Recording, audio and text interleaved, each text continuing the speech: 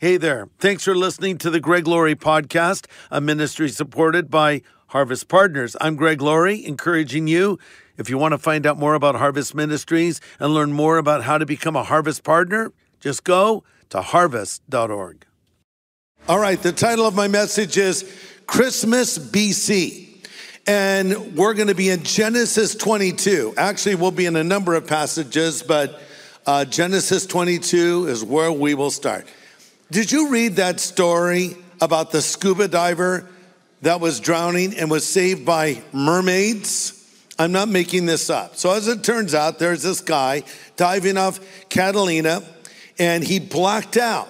And someone near him cried out, "Help!" And there was a group of full-time professional mermaids and a swim instructor nearby. Well, the professional mermaids, these are ladies that put on the costume of a mermaid and learn how to swim with it and do performances. But anyway, these mermaids, so-called, rescued this man. So he's blacked out, he wakes up, and he's getting mouth-to-mouth resuscitation from a mermaid. That's pretty amazing. Could have been worse, could have been a merman. Thankfully, it was a mermaid. But you know, you hear a story like that, makes you laugh, because these are fairy tales, mermaids and fairies, etc. But it reminds you a little bit of the Christmas story, which is not a fairy tale at all. It's a true story. It's marked in time historically, very clearly in Scripture. But in many ways, it can read like the best of the fairy tales. I mean, it has drama, pageantry, and pathos, singing angels, a shining star, mysterious wise men, and the miraculous birth of the Savior. But listen, the real story of Christmas goes back really far. Before Mary and Joseph, before Bethlehem, before shepherds and wise men, before Caesar Augustus and Herod or the innkeeper. In fact, the first mention of Christmas is BC, which is before Christ. You say, but how's that possible? Because it goes back long ago to a garden, the Garden of Eden. And in that garden, there was a tree. We can call it the first Christmas tree, if you like. It wasn't decorated with lights and ornaments. It was a mysterious tree called the tree of the knowledge of good and evil. Okay, so here's Adam and Eve. They're in a literal paradise, radiant beauty at every turn. Exotic wildlife, the perfect temperature, and best of all, no sin or the guilt and shame that accompanies them. So God just saying to them, here you are, enjoy all that I have created. There's one restriction, only one. Stay away from the tree of the knowledge of good and evil. Scene 2, Adam and Eve at the tree of the knowledge of good and evil. Why are they there? God says, don't go there. Oh, right, here we are. The other day, my wife and I were with some of our grandkids, and they went home ahead of us. And Kathy says, don't look in my office. Stay out of my office. I said, Kathy, now they're going to go look in there, because she had some presents there for them. You tell someone, don't do that, and the first thing we want to do is do the thing we were told not to do, right? Because we think our parents are keeping us from something. Or the reason they say you can't do it is because it's really cool. That's what they thought. But listen, if God tells you to not do something, it's for your own good.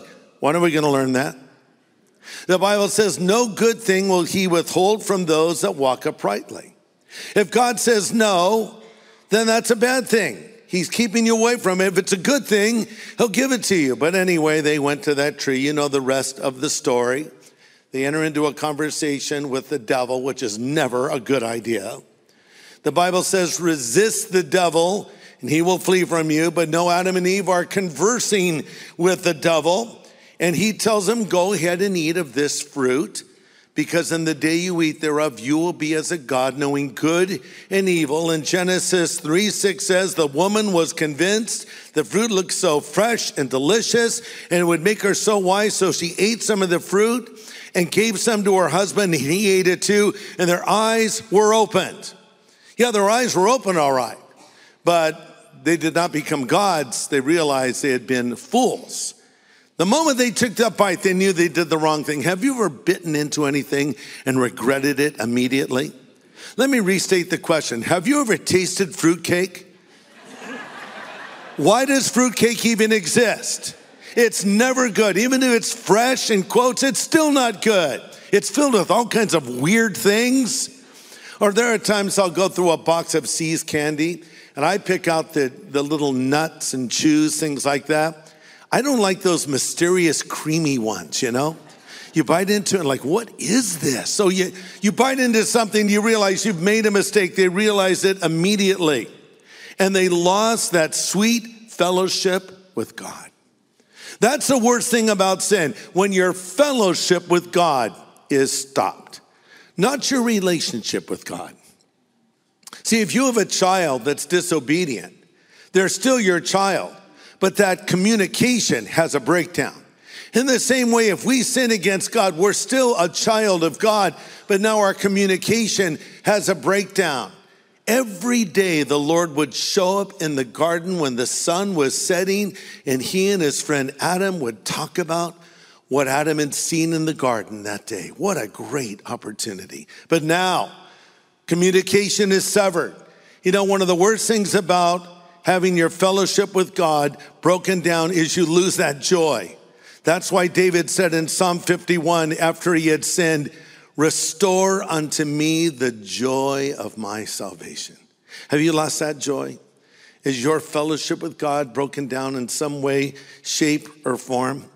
And so the Lord comes for his daily appointment with Adam, calling out, Adam, where are you? And Adam says, well, we heard your voice and we're naked and we're hiding. And then the Lord says, who told you you were naked? Question. Did God know where Adam was? Of course, God is omniscient, which means all-knowing. This is like when I used to play hide and seek with my grandkids when they were really small. They would go and hide behind the curtain, but I could see their feet below it because it didn't go all the way to the floor, and I could hear them giggling behind the curtain. But I would act as though I did not know where they were. And then I would say, I found you, and then they would go and hide again in the same place. That's us hiding from God. It will always be a failure. He knows where we are. Why did God say, Adam, where are you? Have you eaten of this tree? Because God wanted confession. The only way to get rid of your sin is to confess it to God. Don't make excuses for it.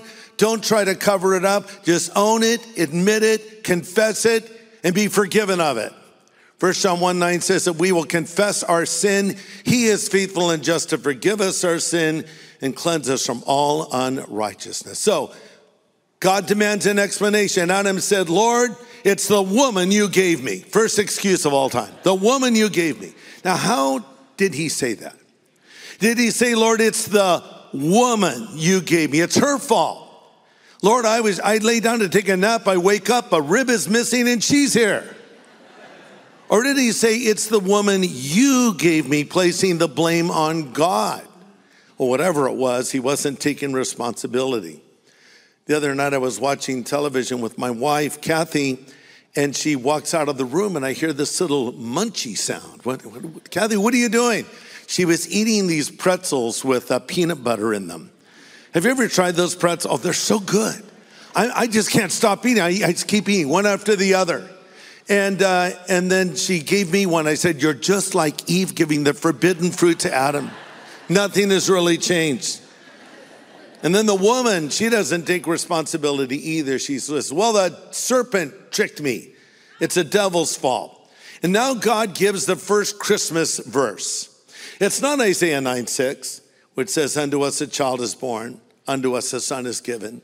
His name shall be called Wonderful Counselor, the Mighty God, the Everlasting Father. Nor is it Micah 5:2 that says, you Bethlehem, though you be little among the thousands of Judah, yet out of you shall come forth one whose origins have been from everlasting. No, it's neither one of those verses. The first Christmas verse is Genesis 3:15, where God now says to Satan, there's coming one who will bruise your head, but you will bruise his heel. Satan was unnoticed. God was saying, devil, I'm going to send the Messiah. He's going to crush your head. You'll bruise his heel, but he'll crush you. So the devil knew, game on. The battle lines have been drawn. And Satan knew specifically that the Messiah was going to come to the Jewish people. anti-Semitism was born. What is anti-Semitism? It's the hatred of the Jewish people who are God's chosen people. And the devil declares war on what God loves. And he tries to stop the Jewish race and specifically stop the Messiah from coming. And that really is what Christmas is all about. You're saying, this is not a very Christmassy message, Greg. Well, we'll hear some messages a little bit later on that might be a little more to your liking, but I'm trying to pull the camera back and give you the big picture. Jesus was born to die that we might live. Listen to this. The shadow of the cross lay over the beauty of the first Christmas night. Jesus was coming to bridge the gap between God and humanity, and he was going to restore what was lost in the garden. And Satan did not want there to be a first Christmas. You've heard about the Grinch that stole Christmas, right? I think some people know that story better than the biblical story of the birth of Christ. Well, this is the devil who tried to stop Christmas from happening. It goes clear back to the first books of the Bible, like in the book of Exodus. Here we have the Pharaoh give an order saying, I don't want any of those Jewish baby boys to live, put them all to death. And the Hebrew midwives refused, of course, and Moses was spared and ultimately became the one who would deliver Israel in the great Exodus. Fast forward to the book of Esther. You have a plot hatched by a wicked man named Haman to wipe the Jews off the face of the earth. This plan was thwarted by Queen Esther, who was Jewish, and Haman ended up hanging on the very gallows he had erected for others. So all attempts to stop Christmas were failing. But now fast forward to the New Testament, and we're in the Gospel of Matthew, and we have King Herod sitting on the throne. And these mysterious visitors come looking for he that had been born, known as the King of the Jews. There's not a worse thing you could have said to a guy like Herod than we're looking for the King of the Jews. Why? That was his title. They're basically saying, you're not the King of the Jews. We're looking for the King of the Jews. We've seen his star in the east, and we have come to worship him. So Herod gave the decree, kill all those baby boys born in Bethlehem. He was trying to stop Christmas. But listen to this, that was never going to happen. You can't stop Messiah from coming. And listen to this, nothing will stop Christ from coming again. He's going to come again. Because God will always have the last word. And right on time, the Messiah came, born in the manger in Bethlehem. Galatians says, when the time was just right, God sent forth his son, born of a woman, made under the law, to redeem those that are under the law, that we might receive the spirit of adoption, whereby we cry, Abba, Father. But listen, Jesus did not begin his existence in Bethlehem. Jesus is God. He has always existed. He has neither beginning nor end. He, like the Father and the Holy Spirit, is co-equal, co-eternal. He himself said, I am the Alpha and the Omega, the beginning and the end. So the real Christmas story does not begin in Bethlehem or even on planet Earth. It begins in heaven, where a decision was made that Christ would come to our world. So is there a Christ before Christmas? Is there a Jesus before Bethlehem? The answer is yes. And that's what we're talking about. Because really, the story of Christmas is both about an arrival and a departure. We celebrate his birth at Christmas, but heaven was sending the Messiah. Isaiah 9:6 sums it up. Unto us a child is born. Unto us a son is given. Our perspective, a child was born. God's perspective, a son was given. And his name shall be called Wonderful Counselor, the Mighty God, the Everlasting Father. That was deity in diapers. That was the Almighty God coming to us as a helpless little baby born in that manger of Bethlehem. So now let's look at some Christophanies. I don't know what you're talking about. Well, theologians have a couple of terms. One is a theophany, which means an appearance of God. Another is a Christophany. And I suggest to you, Christ appeared many times in the Old Testament. Listen, Jesus is in the Old Testament concealed, and he's in the New Testament revealed. So we read a lot about Jesus in the New Testament, but he was around in the Old Testament a lot as well. Example, one day Jesus was being grilled by the religious leaders, and they asked him if he was greater than Abraham in John chapter 8. Jesus said, your father Abraham rejoiced to see my day, and he saw it, and he was glad.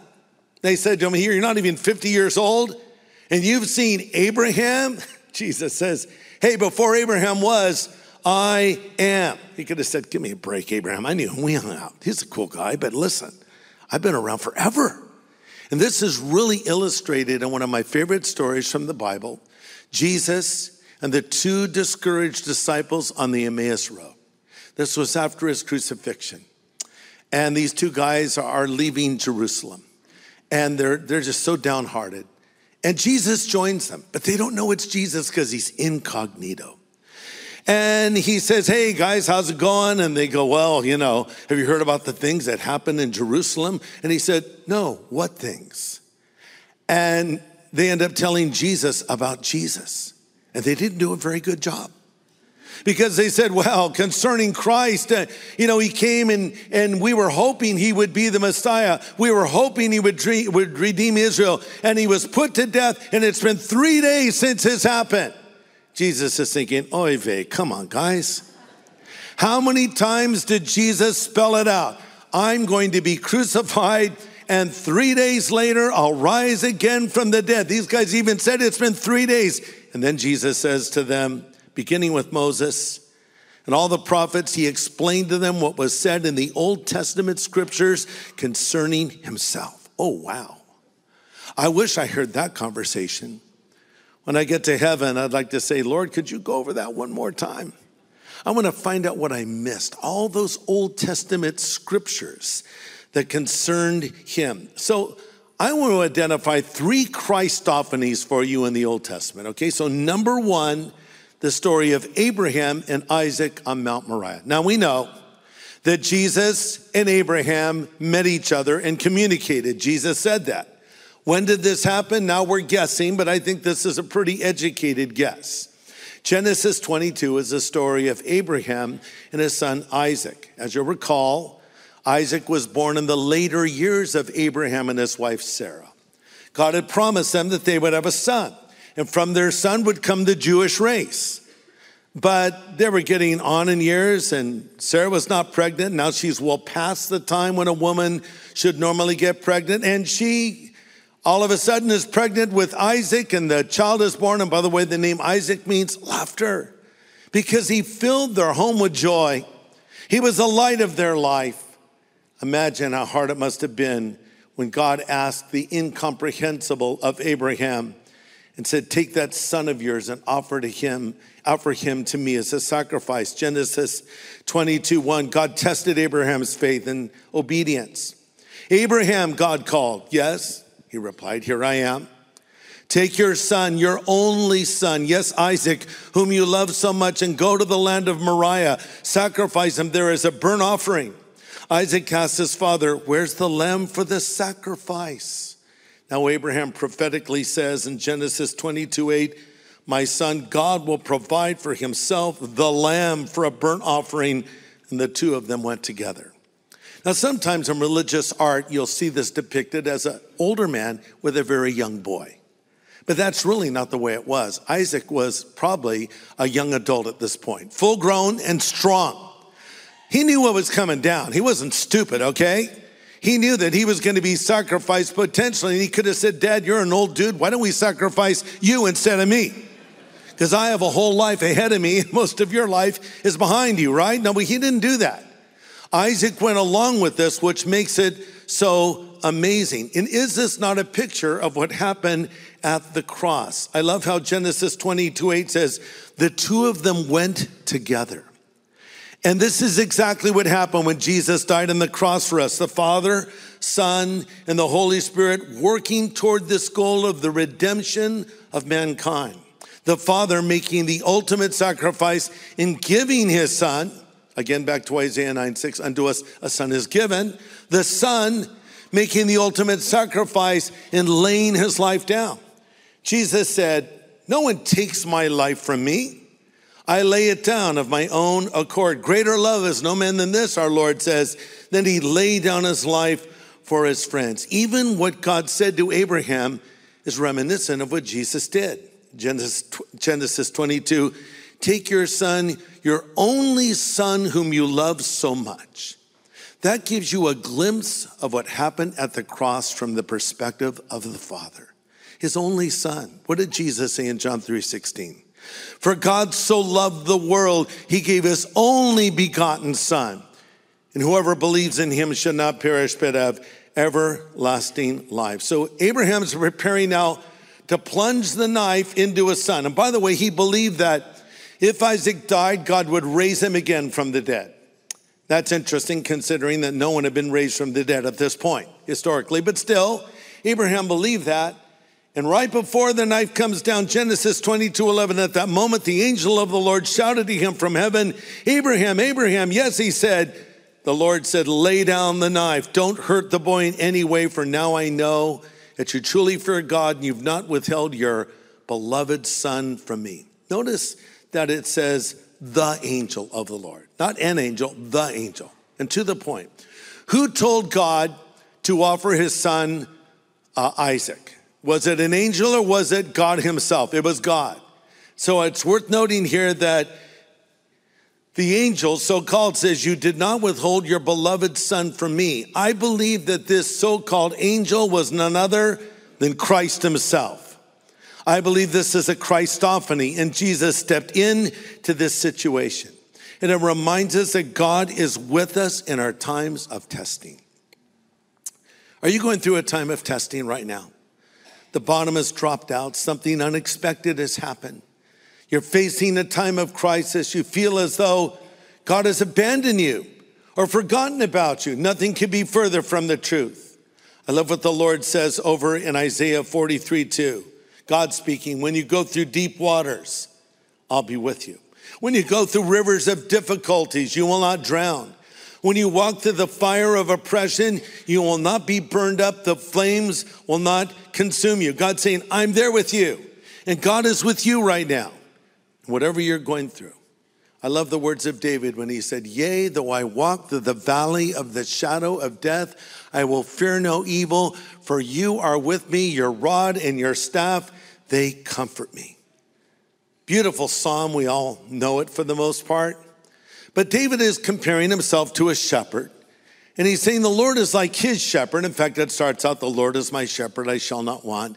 He makes me to lie down in green pastures. He leads me beside the still waters. He restores my soul. But now he's saying, though I walk through the valley of the shadow of death, I will fear no evil because you are with me. Your rod and your staff, they comfort me. A shepherd of this time would have two primary instruments to use with his sheep. A staff, which is that crooked instrument to pull in the wayward lamb or sheep, and the rod, which is basically a club to use in case of emergency. Sometimes to discipline a sheep, sometimes to drive off a predator. And I find it interesting that David says you use your rod and your staff. In our lives, sometimes the Lord will use his staff. Now, don't do that. No, don't do that. No, don't do that. Are you listening to me? Don't do that. Whack! What was that? It's called a rod, baby. You're not listening. And I don't want you to kill yourself. Sheep are incredibly stupid animals. Did you know that? Of all the animals God could have compared us to, he picked sheep. He doesn't say, my dolphins hear my voice. It'd be cool if we were compared to dolphins or orcas, right? Killer whales, as they're sometimes called. Even a dog, even a cat's better. My cats hear my voice and they walk away. But no, it says my sheep hear my voice. We're like sheep. Why? Because the Bible says, all we like sheep have gone astray. We've turned every one to his own way. Did you read that news story actually happened in China? About 300 sheep that walked around in a circle for 12 days. They had film of it. It was on the news. Why are the sheep walking around in a circle for 12 days? Simple answer, because they're stupid. And all it needed was one sheep to say, I'm going to walk around in a circle. And if you want to follow, come on. I don't think it's that bad. Let's go. The other sheep are, let's go. 12 days, we're going to walk in circles. Sounds good to us. Stupid sheep. Thy rod and thy staff, they comfort me. So listen to this. If you're disciplined of the Lord, that is done because he loves you. Okay, so let's go to Christophany number 2. The wrestling match between Jacob and the angel. You remember the story of the woman at the well in John 4.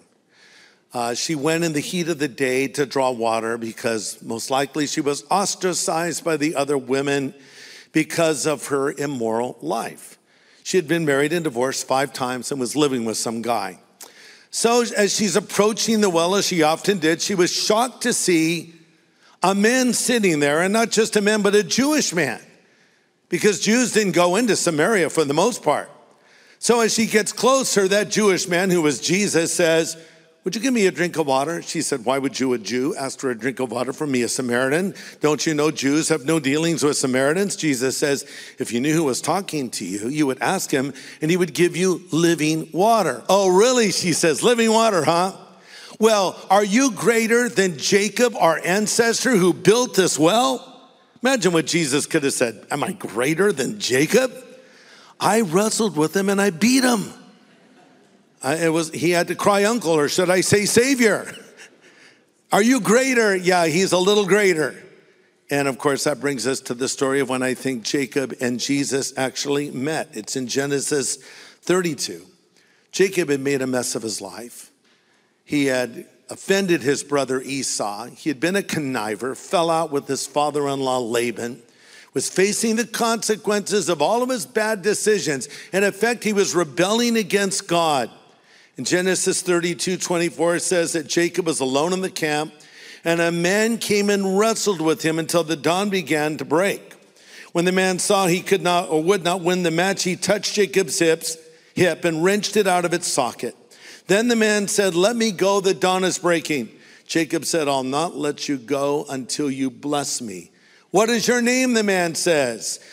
Your name will no longer be called Jacob, because Jacob said what his name was. From now on, you'll be called Israel. And Jacob called that place Peniel, which means face of God, for he said, I've seen God face to face. I don't think Jacob was wrestling with an angel. I think he was wrestling with God. And specifically, he was having a wrestling match with Jesus. That's never going to end well. Don't laugh too quickly. You've wrestled with him before. Have you ever known the will of God and refused to do it or resisted it? Maybe the Lord nudged you. Why don't you go share the gospel with that person over there? Why don't you go apologize to your spouse for what you just said? Why don't you do this or that? And we say, no, I don't want to. Or the Lord shows his will to us and we refuse to go in that direction. And so here's what God is saying, Jacob, when are you going to discover that my plan for you is better than your plan for yourself? Let me ask you this question. Do you feel like you're carrying the weight of the world on your shoulders right now, trying to figure out how to resolve problems that you have created? It's time to surrender to God. Don't be alarmed by that thought. It's the best thing you can do. Reminds me of my friend Jonathan Rumi. Jonathan was a struggling actor. He was not getting any parts. He had no money. In fact, I think he had around $20 to his name. But he decided one night he needed to completely surrender his will to the will of God. So Jonathan says, I got down on my knees and I prayed. And I said, God, I surrender my will to yours. And then he spent his last $20 on breakfast. And because he said, it's not my problem anymore, it's God's problem. He got home and he looked in his mailbox. Much to his surprise, there was an envelope. He opened it, there was a check. He didn't even know why the check had come. It was a pretty good sized check. He opened a second envelope, even a larger check. He opened a third envelope, even a larger one. And then a couple of weeks later, he got a call from his friend, Dallas Jenkins, who said, are you ready to put the sandals back on again? Well, as it turns out, Jonathan had played the role of Jesus in a little film that he and Dallas had done earlier. And Dallas says, I have this idea for a TV series called The Chosen. Would you like to play the role of Jesus? Jonathan says, yes, please. And now that series is going all around the world, and some 300 million people have seen The Chosen. So think about that.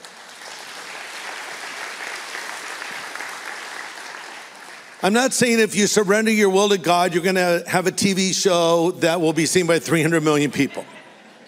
What I'm saying is when you surrender your will to God, you will discover God's plan is better than your plan. I know you think you have it all figured out. I know you think you're so smart. You aren't. God's smarter. He knows what he's doing. He has a special plan just for you. You need to say, Lord, I surrender to your plan.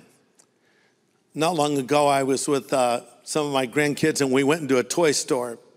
And my grandson Christopher had this little figure, I think it was a Star Wars figure that he wanted to get.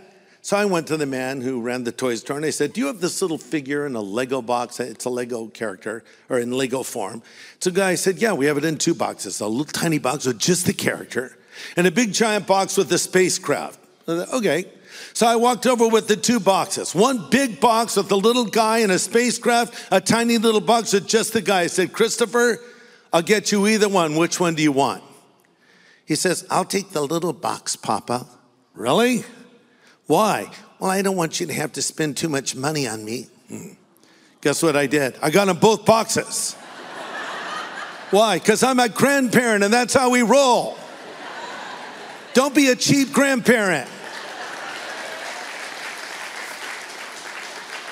That was not a sacrifice for me. I was happy to do that. And by the way, I love that he chose the little one. So we're afraid to say, Lord, choose for me. Why? He'll do abundantly above and beyond that which you could ask or think. That's what the Bible says. So now here's old Jacob. First he's fighting with the Lord. And then toward the end, he's hanging on to him. The Lord's like, I got to go. You're not going anywhere till you bless me. Okay. I like that though. You see, he went from resisting to resting. He went from cunning to clinging. He went from wrestling to nestling. Now he's hanging on to God. He had learned his lesson and he had surrendered his will to God. Can you do the same? Is this boring? Too bad, I'm still going. Okay. I have one more because like 8 people. No, the others like, I need to go. I got to go Christmas shopping. All right, one more Christophany for you. The story of Shadrach, Meshach, and Abednego in the fiery furnace. You know their story. It's in the book of Daniel. These 3 young godly men who would not bow before the false image of Nebuchadnezzar. So the people of Israel were taken captive by the Babylonians. Why? Because they kept turning to false gods. God warned them again and again, stop worshiping these false gods. Stop turning to these idols. Turn to me. Yeah, whatever. They went back to the false gods again and again. The Lord says, okay, you want false gods? You want idols? I'm sending you to Idol Central, Babylon. And they were taken captive. And as they were being taken to this distant land, Nebuchadnezzar noticed these 4 young men, Shadrach, Meshach, and Abednego. Those were not their Jewish names, but these are the names he gave to them later. And we know them best by those names. And Daniel says, I want you in my court. I want to school you at the Babylonian University and teach you the ways of Babylon. So that's a pretty sweet deal. If they played their cards right, they would live in the lap of luxury and affluence and influence. But one day, Nebuchadnezzar erects a giant image covered in gold and commands everyone in the kingdom to worship it. And as soon as the band cranked up the Babylonian idol theme song, everyone bowed down before the idol except 3 men who stuck out like sore thumbs, Shadrach, Meshach, and Abednego. They were wearing black leather motorcycle jackets, wearing sunglasses, had their wallet on a chain, because if you ride a motorcycle, you have to have a chain to your wallet, and I'm not sure why. Who's going to take a wallet from a biker? I don't know. But that, of course, I made that up, but no, we won't bow. They send word to the king, those guys, Shadrach, Meshach, and Abednego, they serve in your palace, they won't bow. Oh, they just misunderstood. Give them another chance. Come on, guys, bow before the image. They said, we're not bowing. We refuse. He was so angry. He commanded that the furnace be heated 7 times hotter. And he told his men to throw Shadrach, Meshach, and Abednego into the fiery furnace. The flames were so hot, it killed the king's servants as they came to the edge of the abyss. And in went these three young men. And here's what we read in Daniel 3:23. Shadrach, Meshach, and Abednego, securely tied, fell down into the roaring flames.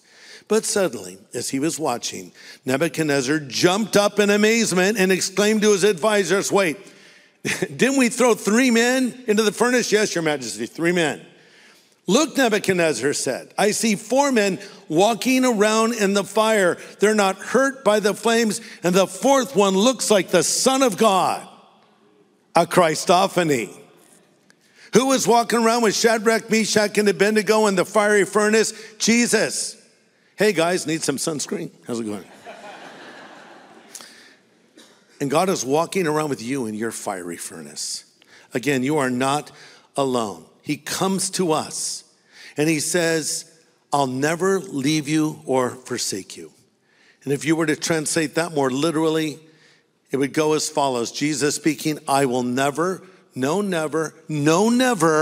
leave you or forsake you. That's the essential message of Christmas. We're not alone in the world. Jesus came to Abraham, Jacob, Shadrach, Meshach, and Abednego in pre-incarnate appearances. But one day God will come again to this planet. But he was born in that manger and he died on the cross and he rose again. He's always been there and he will always be there. Jesus says, I am with you to the end of the age. So yes, Jesus appeared BC. You know, he came to me BC too, before Christ. You know, I lived a crazy childhood. My mom was married and divorced 7 times. She had 2 more marriages than the woman at the well. So nanny, nana.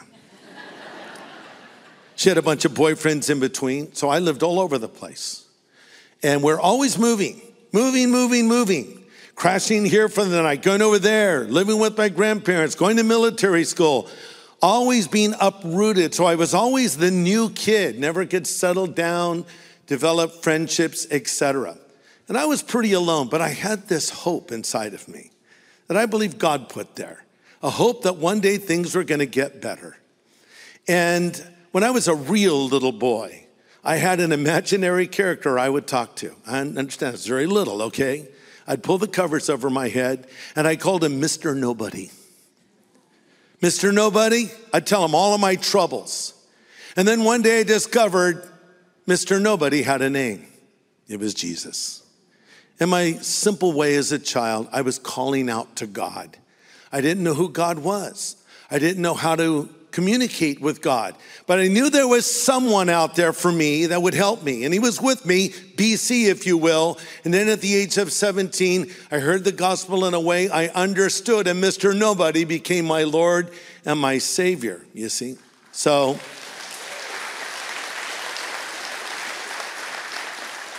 God will more than meet us halfway in life. Think of those wise men again. The word wise man comes from the root word magi. We get the English word magician from it. These guys were into the stars. They were into both astronomy and astrology. And what did God do? Did he dismiss them? You're a bunch of pagans. I want nothing to do with you. No, he says, oh, you guys into stars? I got a star for you. Better than any star you've ever seen. Follow that star. And where did that star bring them? Right to the child Jesus.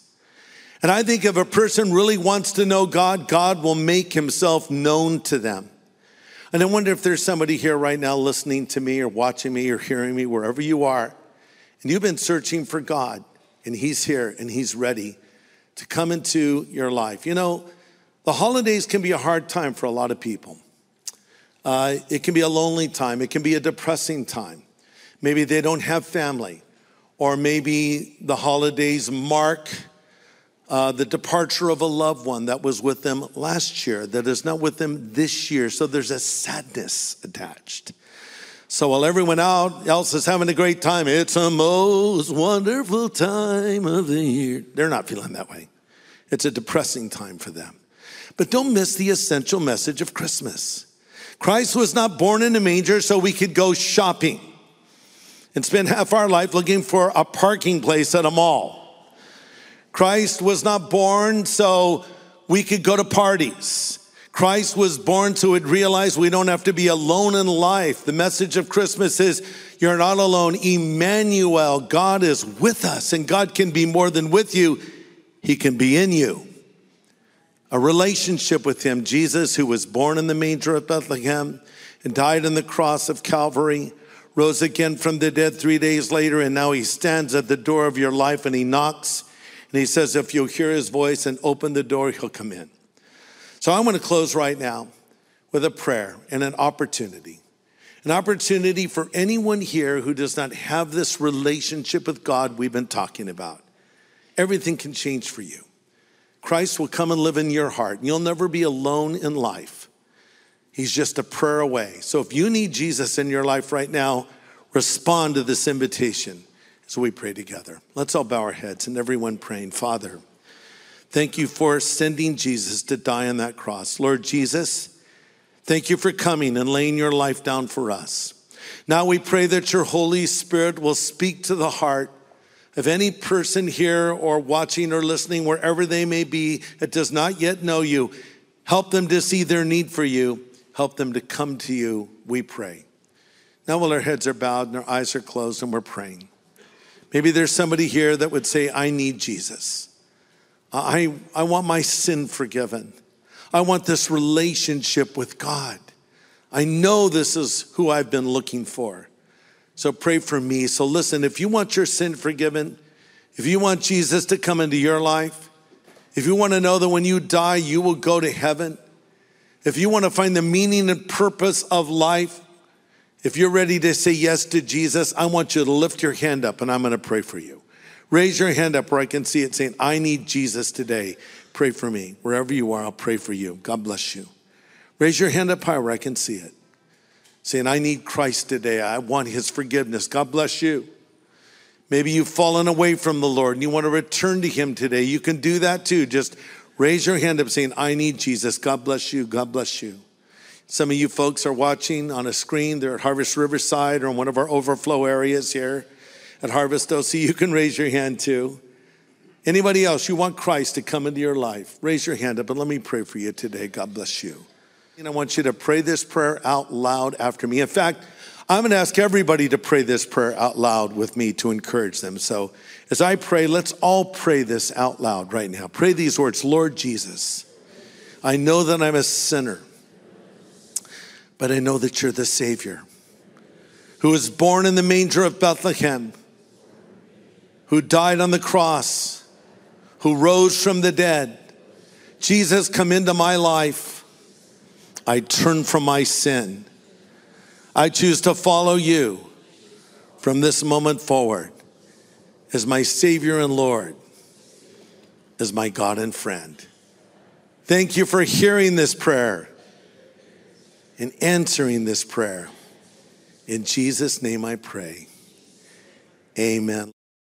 Hey, everybody. Thanks for listening to this podcast. To learn more about Harvest Ministries, follow this show and consider supporting it. Just go to harvest.org. And to find out how to know God personally, go to harvest.org and click on Know God.